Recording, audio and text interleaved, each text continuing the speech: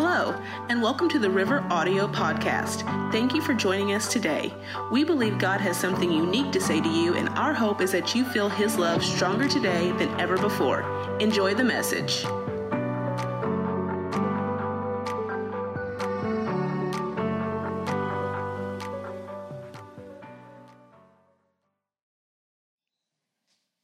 If you've got your Bibles, I want you to turn with me. I've got really two texts that we're going to look at. But the first we're going to look at is Ephesians chapter 6. Ephesians chapter 6, and starting in verse 10.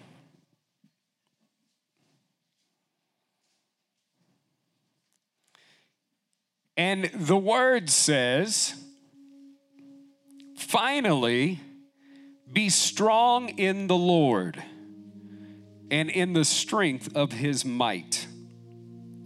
Put on the whole armor of God, that you may be able to stand against the schemes," somebody shout schemes, "against the schemes of the devil. For we do not wrestle against flesh and blood, but against the rulers, against the authorities, against the cosmic powers over this present darkness, against the spiritual forces of evil in the heavenly places. Therefore, take up the whole armor of God, that you may be able to withstand in the evil day, and having done all to stand firm." Somebody shout schemes again. Of course. Pray with me. Father, thank you again for today.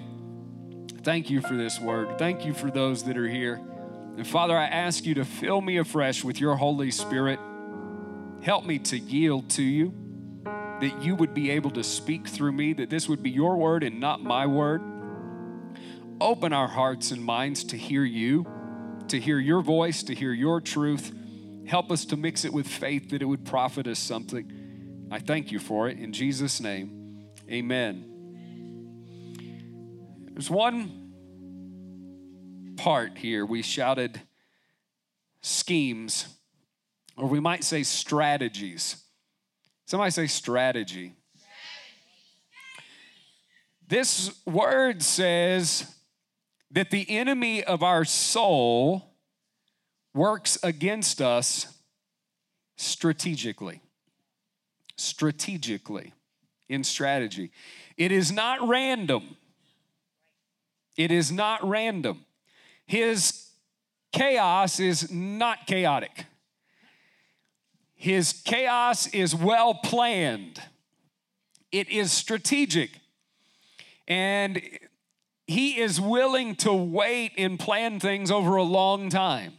Over a long time. Strategy. Let me read you another one. 2 Corinthians 10, 3 and 4. "For though we walk in the flesh, we are not waging war according to the flesh." The war that we're fighting is not a natural fight. It's not a natural fight. "For the weapons of our warfare are not of the flesh. They are not earthly. They are not natural.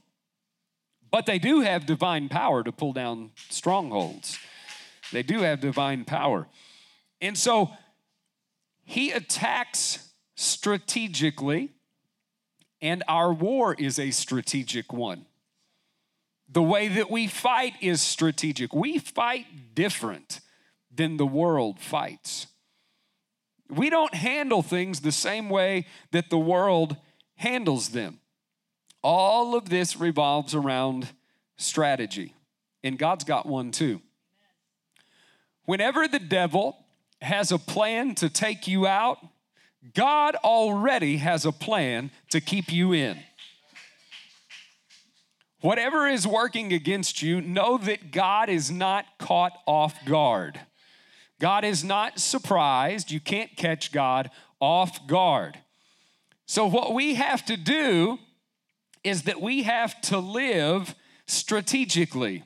We have to live leaning on God's wisdom, not on our own thoughts. If we begin to respond and react the way that we feel like we should, the way that we want to, we'll destroy ourselves. We'll mess everything up. We have a different goal in every fight than the fight we can see. We have a bigger plan than the battle at hand. We have a bigger picture than what we can see right now, which is why today I want to preach a message called I'm Playing Chess. I'm playing chess. Do we have any chess players? Even if you're not good at it, you like to play chess. Give me just a touch more on this if you would, Booth, please and thank you. You know it'll never be enough. I love to play chess. I don't play very often. I used to play quite often, but I love chess. And how many of you have ever played chess? How many of you know that the horse is not called the horse? Okay, that kind of separates who knows what about chess. So, chess is a game of strategy. Chess is a game of strategy. That's why a game of chess can take hours or days or weeks. You see movies with a chess game going on for months because people have an ongoing game, and every time they walk past, one person's at work, the other person walks past, they take their move and leave it there. And then somebody comes through later and takes their move, and it lasts for. Chess is a game of strategy. It's a game of really thinking and really planning out. It is different than some other strategy games because the goal of chess is not about total points. The game of chess is not about most victories throughout the game. The game of chess is not about it's not about earning the most pieces. The game of chess is only about one piece. It's only about one piece. A person, at the end of a game of chess, a person could be holding, having conquered almost every piece on the board. But if I swoop in on my last move and only get the king, that's all that matters. Suddenly, I am the winner with only one piece.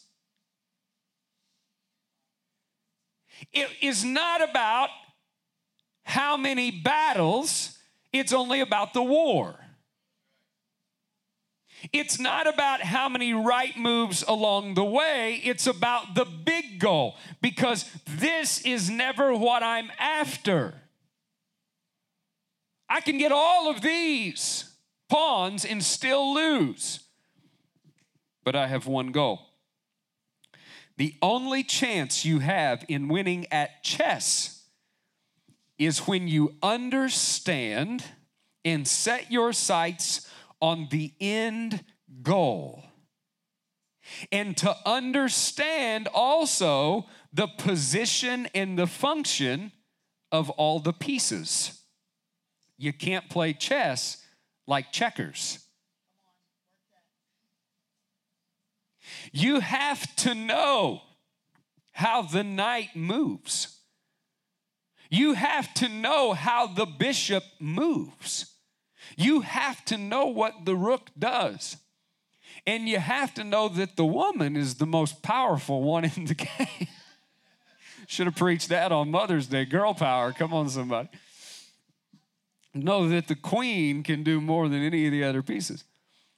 The only chance of winning at chess is knowing the end goal and knowing the pieces. It is strategy. Thank you, Eli.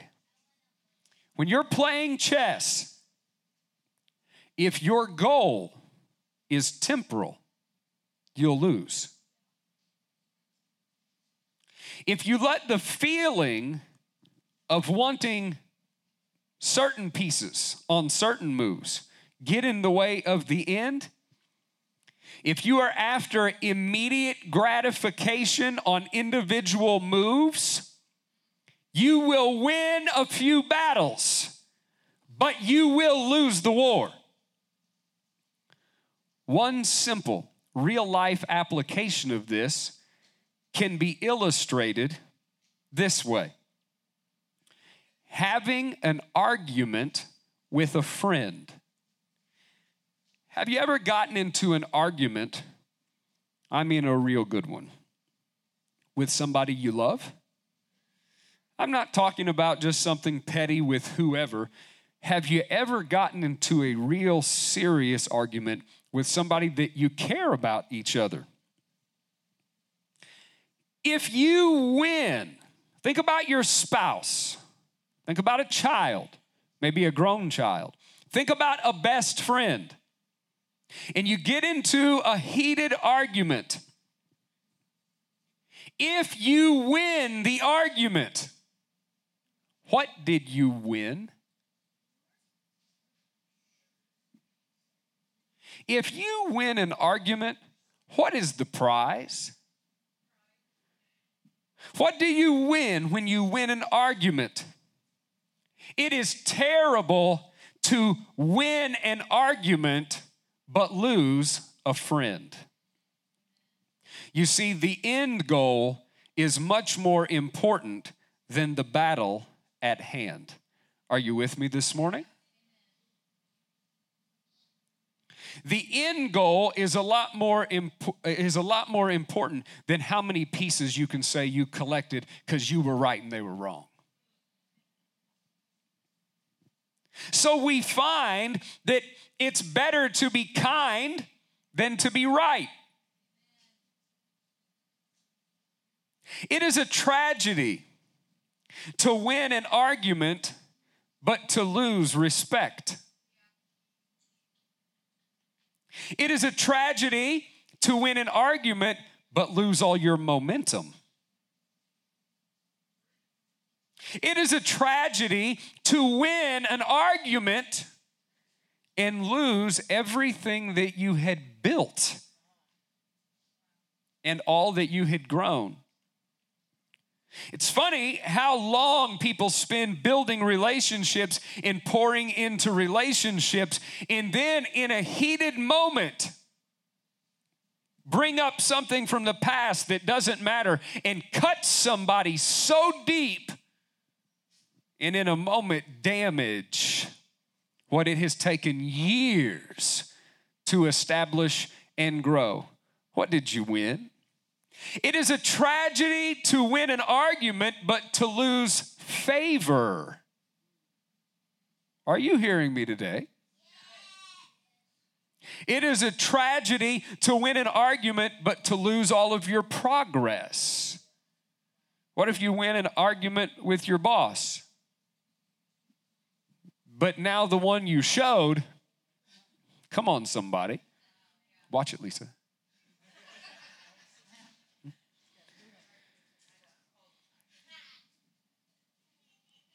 With this thought in mind, based on the way that you continually handle life, what do you right now discover that you have made a priority of in the way you live? Have you prioritized battles or have you prioritized the war? Temporary satisfaction or the end goal? Have you prioritized your pleasure or God's purpose? Don't lie to yourself. You cannot say that the end goal has been your focus when your actions and reactions prove something else.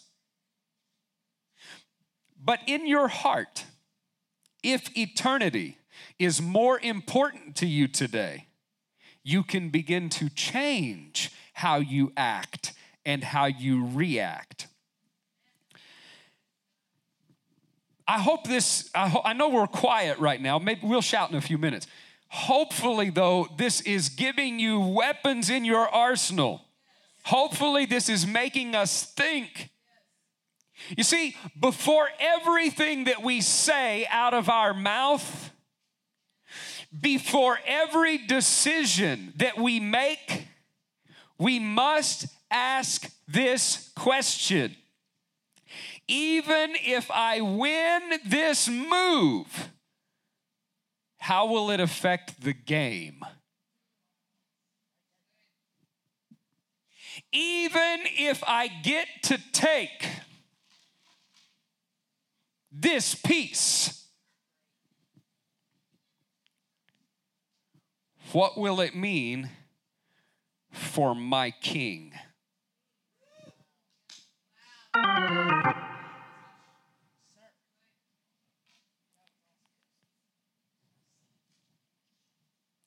Galatians 1:10. For am I now seeking the approval of man, or to impress myself, or to show that I did it, or that I could? Or do I seek the approval of God? Am I trying to please man? If I were trying to please man, I should not be a servant of Christ. Ephesians 6 says it this way. Bondservants, obey your earthly masters with fear and trembling, with a sincere heart, as you would Christ, not by the way of eye service as people pleasers, but live as bondservants of Christ, doing the will of God from the heart, rendering service with a good will as to the Lord and not to man.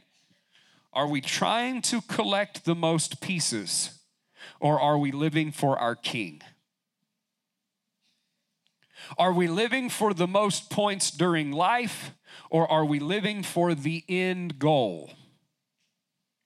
Everything must be run through that filter. Everything that we say and everything that we do must be filtered through not only what will I get out of this move, but what will this move produce? If I move here, listen, when I play chess, I'm not simply looking at, I can take the bishop. But I have to think 2 and 3 and 4 steps ahead. I have to say, yes, I can take the bishop.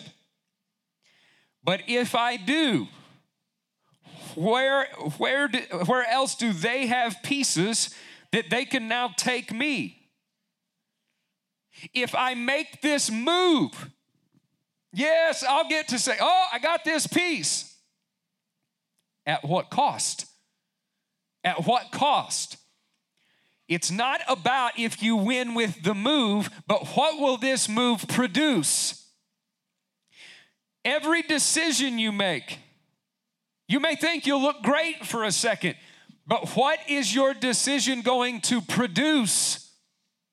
How are they going to respond? What is it going to start? What kind of a spark are you throwing out, and fire will it kindle? Everything must be run through that filter. We're not playing checkers. Checkers is about who ends up with the highest number of pieces. But our goal is not the most total points scored. It's not about points. Our goal in this game is only to do right by one, and it is the King of Kings. We're living with one end goal, with one plan, with one purpose. Jesus understood this. Jesus understood that he was living for one goal. He was not living for comfort. He was not living for earthly pleasure. He was not living for temporal satisfaction or gratification. Acts 8:32. The place of the scripture which he read was this: he was led as a sheep to the slaughter, and like a lamb dumb before his shearers, he opened not his mouth. When Jesus was at the end of his life, and they had arrested him, and they were getting ready to take him to the cross. Listen, friend, Jesus held all power in heaven and earth. Jesus had at his disposal 10,000 legions of angels to call on. He could call on all of heaven and get out of it. Jesus did not have to go to the cross. He said, "No man takes my life, I freely give it." Jesus could have shown all of them up. Jesus could have proved all of them wrong, but he didn't. He could have said something clever. He could have shown everyone that he was right, that he was smarter, that he was better, and that they were less. But that would have messed up everything he came for. His pride would have to be screaming, "No!" But his end goal would have to be saying, "Yes." His goal was not to win over them. It was to win them over.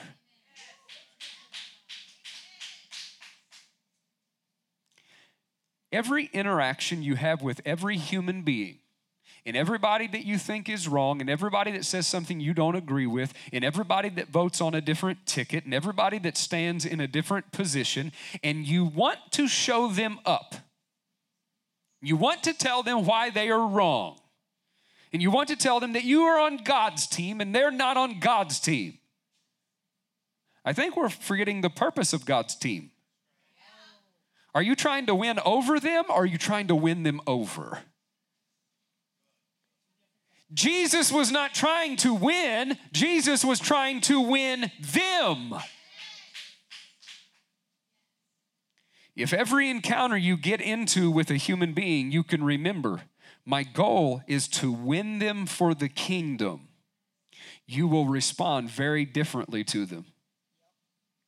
If we can get it, that they are the goal, that they are the prize, that they are the heart of God, and that we are enlisted in God's army to win them to the kingdom. We won't be trying to win arguments.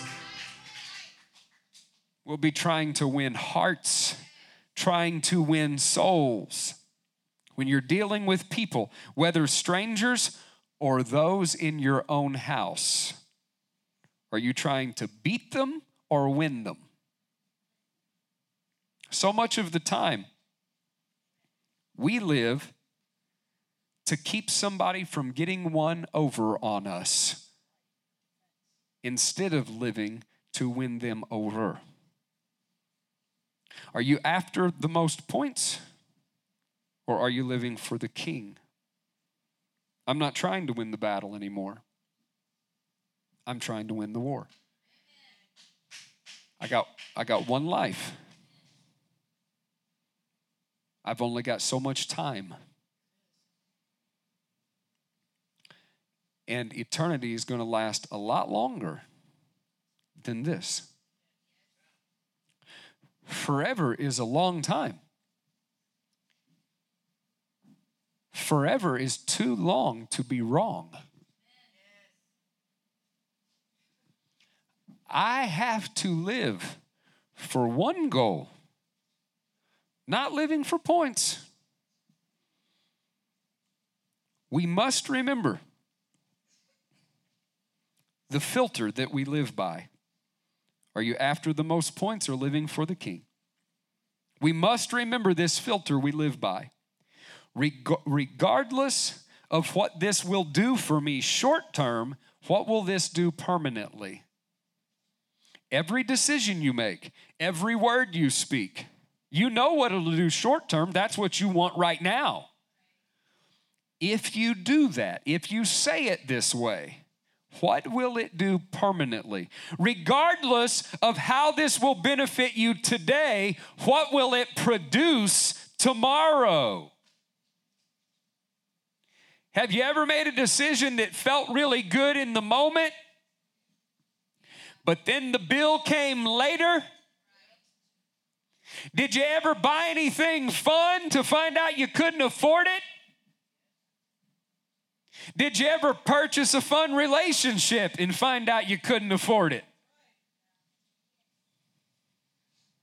Wow, Olivia, you have done some living, girl. At what, how old are you? 9? You have done some living at 9. She's been in them sketchy relationships. She said, but I will. You're right. And remember, well, don't. That's the point of today is just don't. Did you ever get in a fun relationship, but the aftermath wasn't so fun? You got to ask yourself, not what will this do today, what will this do tomorrow? Regardless of what this will do temporarily, what will this do eternally? All of my words, all of my actions are seeds that I am planting that will grow a crop that I will have to harvest.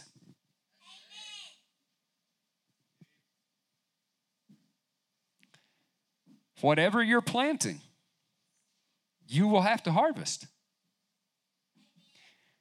Hang with me for a minute, Olivia. We really need to think about what we want to sow. Because when we reap it later, it's different than sowing it now. What are we sowing? What's it going to look like when we have to go harvest that thing? What kind of seed am I planting? Everything I say and everything I do is a lot bigger than the single moment that I do it in. It's funny how the results, it's funny how long the results of 1 second of choice can last. It's funny how a decision made in one day can cost us for the rest of our life. It's funny how one night can cost us years later on. Because it's a seed that's going to grow. Some of the things that you enjoy now while they're small end up destroying you when they're full grown. Undisciplined children that people think are so cute at the crazy stuff they say. When they get big, it won't be cute. You see these kids running around cussing that the parents think it's funny. It's cussing now. But what they're learning is rebellion and no authority. And you are not helping your child by not disciplining them. Last year, we had some folks show up who I was familiar with. And listen, when you send your kids over here, you're trusting us. You are trusting us. So if one kid puts other kids in danger and we don't do something about it, come on. So not only is it fun in kids' church, but it's also legit. We're not putting up with a lot of nonsense. And there was a particular child that told some other children that they hated them. And they got a warning, and they didn't conform to the warning. So they got to do what our kids' church does when somebody does not conform to the safeguards we've put in place. They get to sit in big church with their parents. What a terrible punishment to have to sit in here and listen to me. Poor kids. So anyway, no big deal, no shame. You sit with your parents. The dad afterward had a problem with it, came to talk to me. Told me what happened and how his kid got kicked out of kids' church. And I said, what did I say? I kind of forgot what I'm talking about here. He was upset about this. And he said, don't you claim that you preach mercy and grace? I said, yeah, we do. He said, then where was the mercy and grace for my kid? I said, they didn't kick her out of heaven. They just removed her from kids' church. I said, nobody took her salvation or even her birthday. I said, she told some kids she hated them. I said, that is not tolerated. Well, I just think that she should, I said, listen, I can't help it that you don't love your kid enough to discipline them at home and to spank their butt to protect them later. I said, but when you bring them here, I do love them enough, and the kids' church leaders love them enough, and we're not going to do them like you do them because we care about their soul and we care about their future, and that's grace and mercy.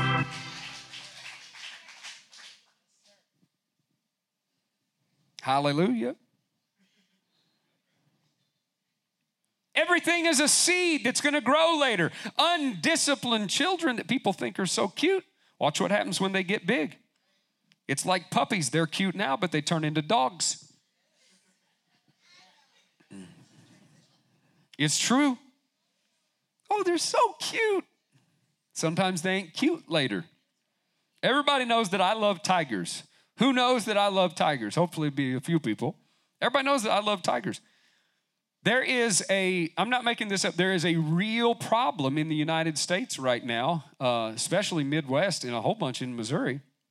There is a tiger problem. Did you know this? This sounds like a joke. Sounds like a setup for a stand-up comedy joke. It's true. There is a real tiger problem because tigers are way too easy to get. Way too easy to get. Way too affordable. I know where to get them. But I'm not going to tell you where, and I'm not going to tell you how cheap they are. And I'm not saying that I'm not going to, but I'm going to tell you about the problem. The problem is this. Tiger cubs are real cute. But it didn't take them long to turn into tigers. And what has been happening is that breeders are glad to breed them because of the yield, okay? And then it doesn't take enough screening to get them. And people that can come up with the money but have no business and they haven't thought past cute, they have an idea in their head that if I love this thing enough, I'll be safe. I just have to love it. If I love it enough, that's not how it works. I'm not telling you what to do with your own tiger. I'm just telling you don't go in with your eyes closed. Know what it is. Listen, if I raise a tiger and if I die by tiger attack, I'll die happy because it's what I wanted to do, and I knew it could happen. Lighten up a little bit, people. I'm not going into tiger buying thinking that there's no danger. You know what I'm saying? But people see it while it's small, but they don't think about what that move does next. They just know, make this move. Now I have a tiger. I get to tell everybody I get to put it on my bed and take pictures, and people know that I got a little tiger. I'm sleeping in my bed. They're not thinking about the next move. They're not thinking about what happens next. Everything that you do, everything you say is bigger than the moment you do it in because it doesn't stop here. Everything you do grows. Everything I say and do is like one move on a chessboard. Each move is only going to trigger a response that I have to figure out what to do with. The question is not how do I want to deal with what is here right now, but how do I want to deal with what my next move is going to bring? What will my next move produce? It would be so sad to get the last word, but lose my witness.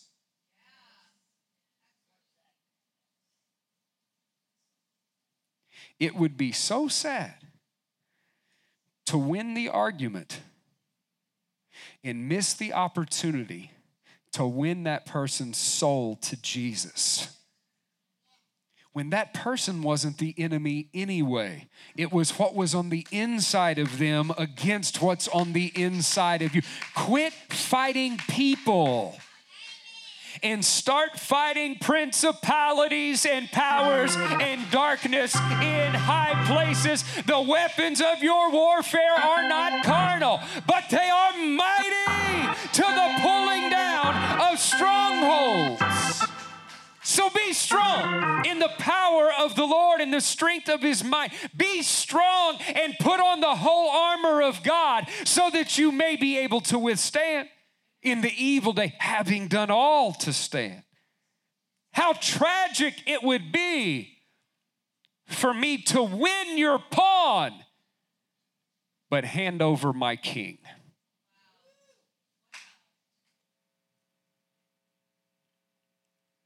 Nothing is the final move until the final move, the big move. And one day, everybody's going to move one final time. How will all of our life moves that we make each day affect somebody's final move when they leave this earth? Jesus on the cross could have called 10,000 angels to show up in a blaze of glory to rescue him. Oh, what a sight it would have been. Everybody would have seen how great he was. Everybody would have seen that he was so much tougher than these little humans. Jesus would have won the prize in pride, but lost the whole human race. He would have shown them who was boss and lost everything he came to do. In his chess game, he chose the cross. In this chess game, the king laid down his life for his pawns. Philippians 2:8. And being found in fashion as a man, he humbled himself and became obedient unto death, even the death of the cross. Matthew 16:24, he tells us what to do. Then said Jesus unto his disciples, if any man will come after me, let him deny himself. I say it all the time. This world that we live in, the culture we live in, the time that we live in says, you just be the best you. You find who you really are. Well, the Bible said who we really are is hearts evil continually. Just be true to self. That's the banner that we fly these days. True to self. Express what's in you. And the whole time, the Bible is saying, deny yourself, take up your cross and follow me. For whosoever tries to save his life will lose it. But whoever will lose his life for my sake will find it. For what is a man profited if he shall gain the whole world but lose his soul? Or what shall a man give in exchange for his soul? Jesus was our greatest example in this. He knew that victory was bigger than the battle. He knew that the war was more important than what was right in front of him. He was playing chess. He sacrificed temporary comfort for eternal reward. It is so interesting if you will study the end of people's lives. If you'll study the lives of people that have died and what they talked about in their final days, if you'll study last words, it's interesting how at the end of someone's life, how their priorities shift. Everything they say they would have done differently with their time. Everything that they say then that they would have worked differently for, what they would have worked for instead of what they did work for. When faced with eternity, suddenly the things that actually matter most seem to change. When people are getting ready to die, they decide that different things are important than what they thought was important. You see, too many of us are playing Monopoly. Get all you can and can all you get. But Jesus is playing for the end game. What are you playing for? Are you playing for right now or for forever? Are you playing for earth or for heaven? Are you playing for your pawn or for your king? I have something that I want to give to each one of you. I wrote these thoughts down. And actually, Vince, if you would just begin to play however you want to play for this altar kind of time. This has not been a long word, but a strong word. Can you believe the sermon's over?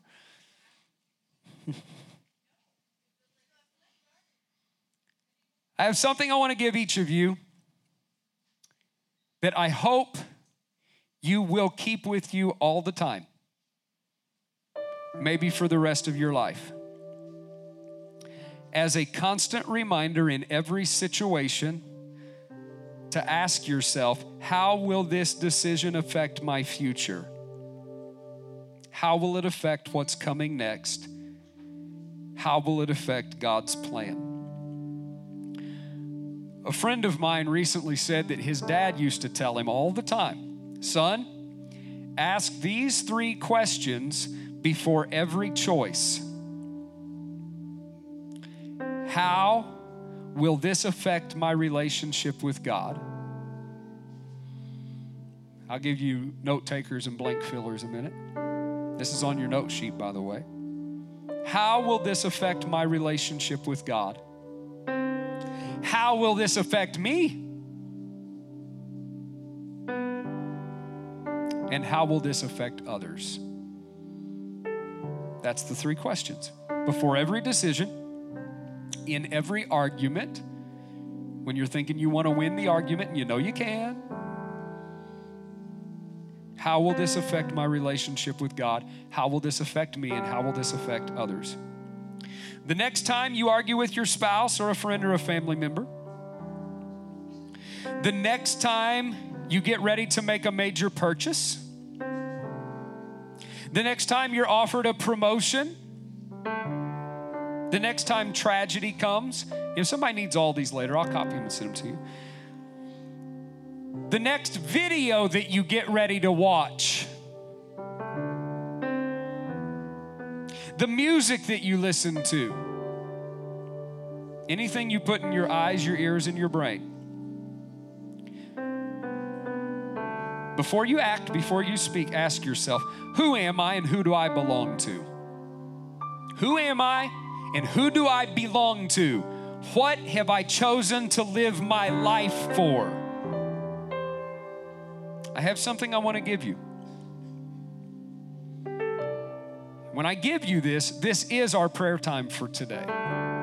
We're not having the regular altar service today. Now, if you have never received Jesus as Savior, we want to give you an opportunity to do that. And so in a moment, as everybody comes and passes by, and I hand this to you, if you want to receive Jesus as Savior, don't keep walking by. But tell me, preacher, I want to receive Jesus as Savior. And we will stop. We will pray with you right there that you will be forgiven, that you will be saved. Jesus will come live in your heart. When I give this to you today, this token that I'm giving you is my prayer for you today, and it is my prayer for everything that you need today. So first, I'm going to pray over this.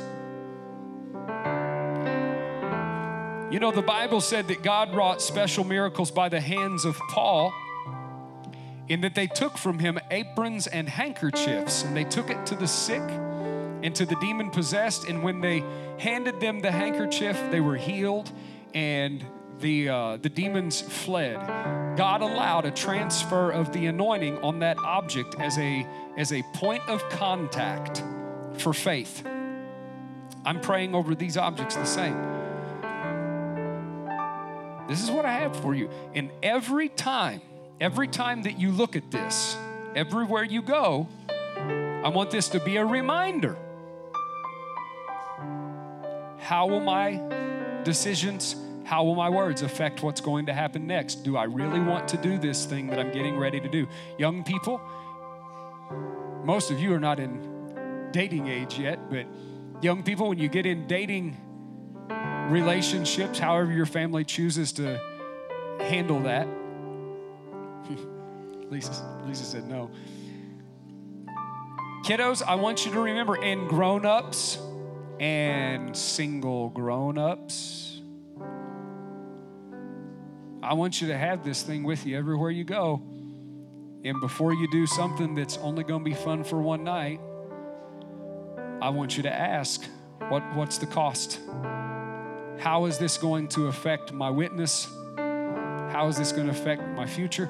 Folks, start doing things God's way. Start believing the Bible and doing it right.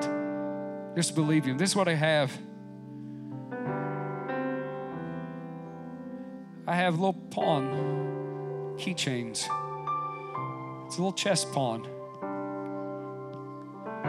This is going to go on your key ring, and it'll be with you everywhere that you go.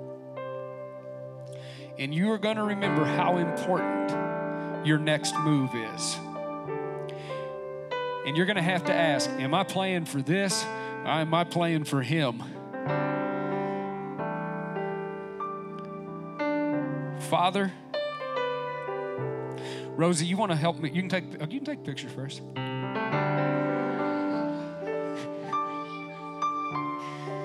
Why do I call her Rosie? Because she's mine. You call her Miss Rose, but she's my Rosie.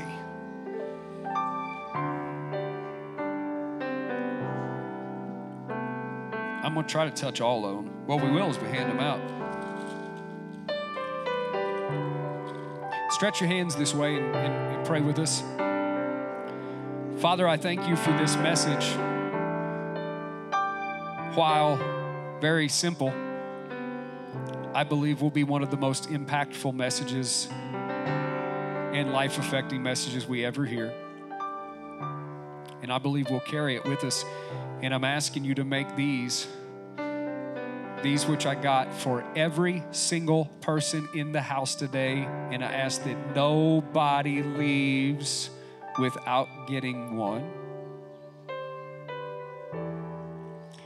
Father, we pray over these just like we pray over the ones receiving them, that there will be a Holy Spirit check attached to them. Father, we pray for your wisdom for each one. We pray for your leading and your guidance, your direction, your protection, your intervention, your providence and provision and protection, your very presence. We pray for healing. We pray for your touch. We pray for the infilling of the Holy Spirit. We pray for gifts of intercession and prayer and study, that we will read and remember and understand your word. Father, we pray that people will keep these and that they will be a daily reminder that my words and my decisions go a lot further than my next move. We pray for your blessing, for your favor. In Jesus' name. You need to add anything? All right, here's what we're going to do. I hope everybody will come get, I'm not going to embarrass anybody. I hope every person will come get one of these. I think this is important. I think God gave it to me. If we can come from here and form a line, I want to place it in your hand. I'm going to squeeze your hand. That's my prayer for you today. If you need to get saved, you tell me before you walk off. All right, whoever wants to come in. We'll start this way, we'll run it that way, and then up that aisle. Thanks again for listening to the River Audio Podcast. We hope that these weekly sermons are an encouragement to your life. Make sure to stay connected with us throughout the week online at theriverworshipcenter.org and on Facebook and Instagram at The River.